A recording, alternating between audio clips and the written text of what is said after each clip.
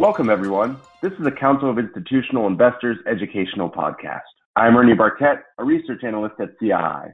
Our special guest today is Aine Clarke, Investment Engagement Manager of the Workforce Disclosure Initiative team at ShareAction.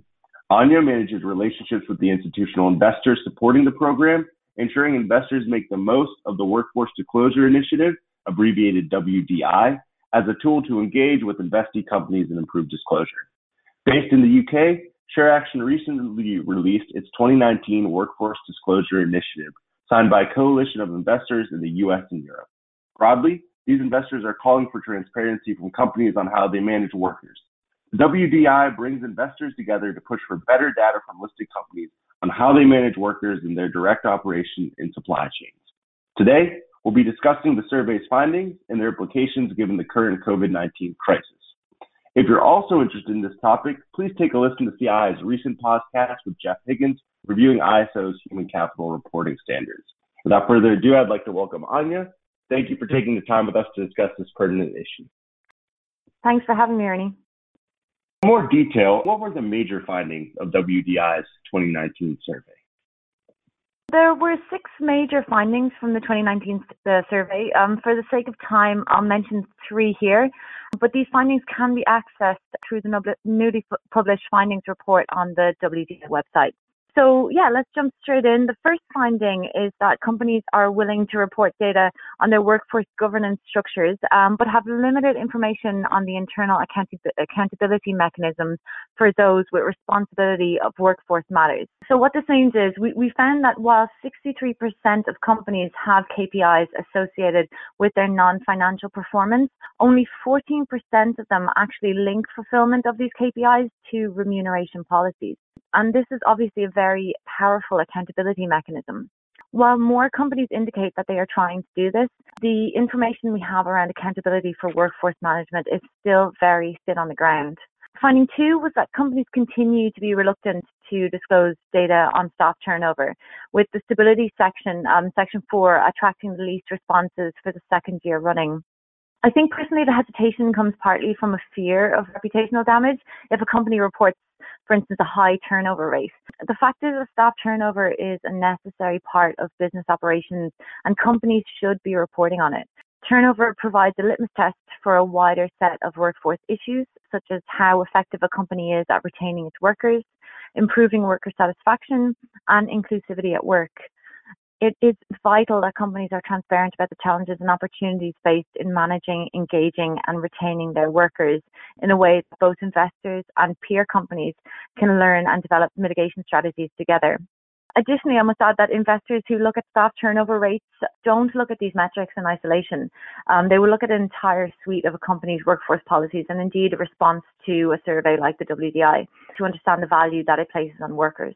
As one leading fast retailer has told us, yes, turnover may be high, but that is the nature of the industry. We know that many of our store associates are also in higher education and looking for part-time flexible work for a limited period.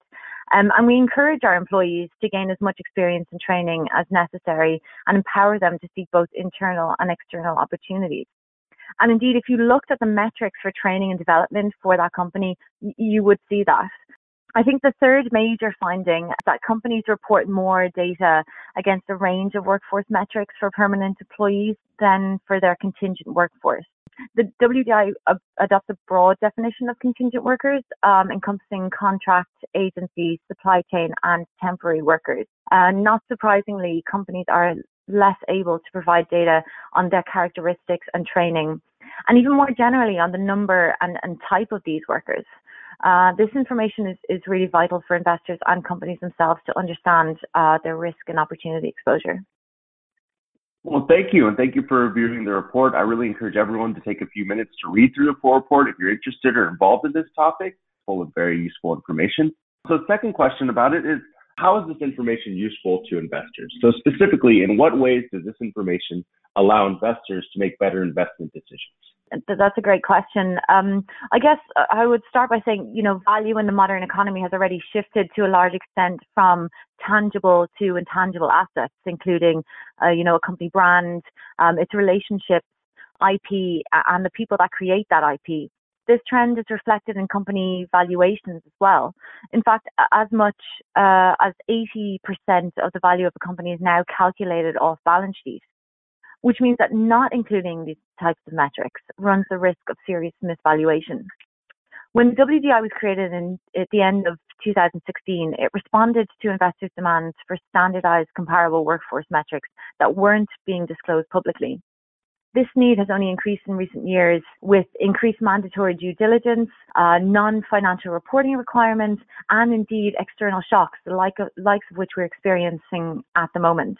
Data the WDI asks for is necessary to understand the resilience, flexibility, and adaptability of a company and understand how it regards and treats its workers. Taking a step back from that, it is vital for investors' understanding of a company's oversight of its workforce in direct operations and its supply chain, which feeds into its appetite for and exposure for risk, both in direct operations and supply chain. Finally, I would just add that, as an example, investors use the data in both their company engagement and also investment analysis. For instance, one of our largest European asset manager signatories is using our disaggregated data on wages and job creation to inform the investment universe of their growth impact fund. Another uses the data generated on workforce composition and compensation to inform engagement, and again, to shape the investment universe of their human capital fund. Yet another, and finally, one is using it in a similar way in their Women in Leadership Fund. And we anticipate more investors will start integrating the WDI data into their investment analysis as company disclosure rates continue to increase. Do you feel the investor appetite for this information has changed due to COVID-19 pandemic? What new information do you feel should be available given the current situation to investors? Well, anecdotally, we have heard from the majority of WDI signatories that they are engaging with companies on COVID as a priority over and above their planned engagement streams this year.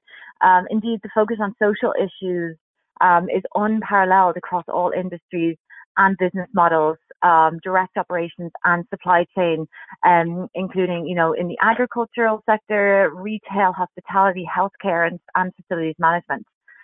The priorities at this time regard the provision of PPE, customer and employee flexibility, for example, social distancing, benefits like sick pay, health insurance, and well-being programs are really key in this regard as well.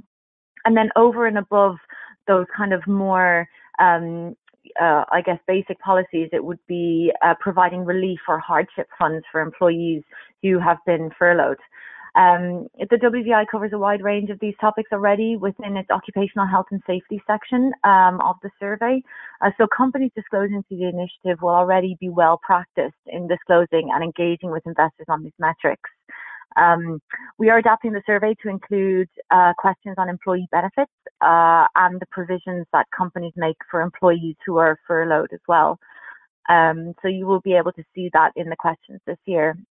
The WDI survey collects and reflects many of the new information requests cited in the investor statement on COVID, which has also been signed by a significant number of CII members.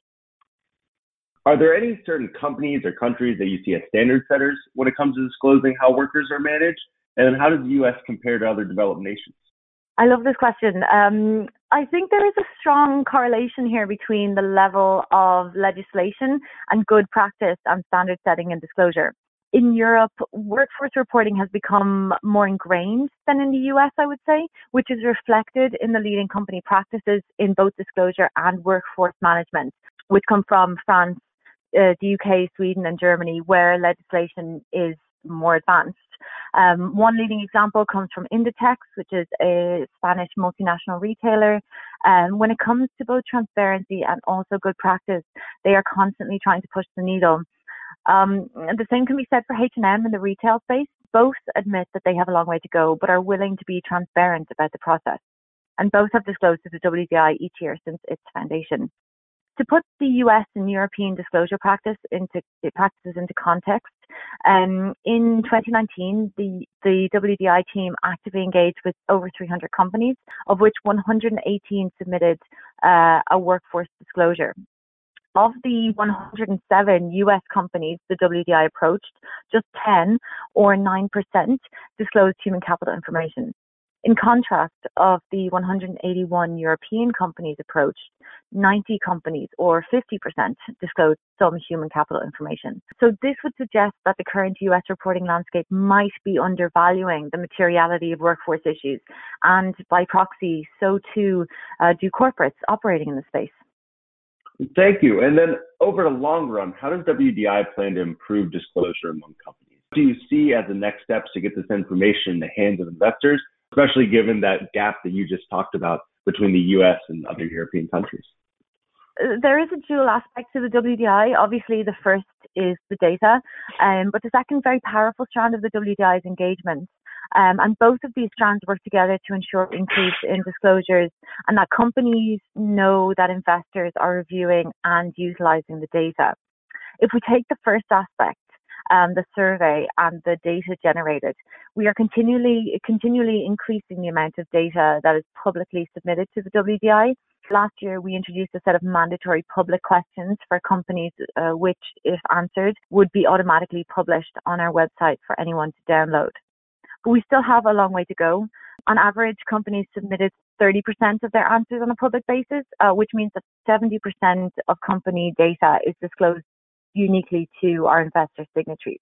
Importantly, though, by comparing a subset of companies' publicly available information against companies that took part in the WDI last year, we found that companies who complete the WDI survey are making it 23% more data available than those who do not complete the survey, which is a fantastic incentive for us to continue the work that we are doing. On the convening side, we work closely with investors on their social engagement priorities each year, which are directly linked to the metrics within the survey. We convene companies and investors to discuss these topics, which helps improve investor-company communication, a company's knowledge of how investors are using the data, and of course reinforces the importance of workforce reporting to companies. Lastly, I think ultimately it's important for investors to recognize that they can drive improvement in the quality of data provided by companies, and that working with a coalition of like-minded investors like that of the WDI is the most powerful and efficient way of doing so. I would also just mention that if you are interested in the work that the WDI is doing and want to get involved, please don't hesitate to get in touch, and we'd be glad to have a chat. Well, that concludes this podcast episode. On behalf of the Council of Institutional Investors, I'd like to thank our special guest, Aine Clarke of the Workforce Disclosure Initiative at ShareAction. If you have any questions or comments regarding this podcast, please feel free to contact me at ernie@cii.org. Until next time, Thank you for listening to this episode of The Voice of Corporate Governance, brought to you by the Council of Institutional Investors. The Voice of Corporate Governance is a free, non-sponsored podcast that highlights critical developments in corporate governance and other important issues affecting institutional investors. The views expressed by those interviewed on the podcast do not necessarily reflect the views of CII or its members. For more information on CII and its policies on corporate governance, please visit our website at www.cii.org.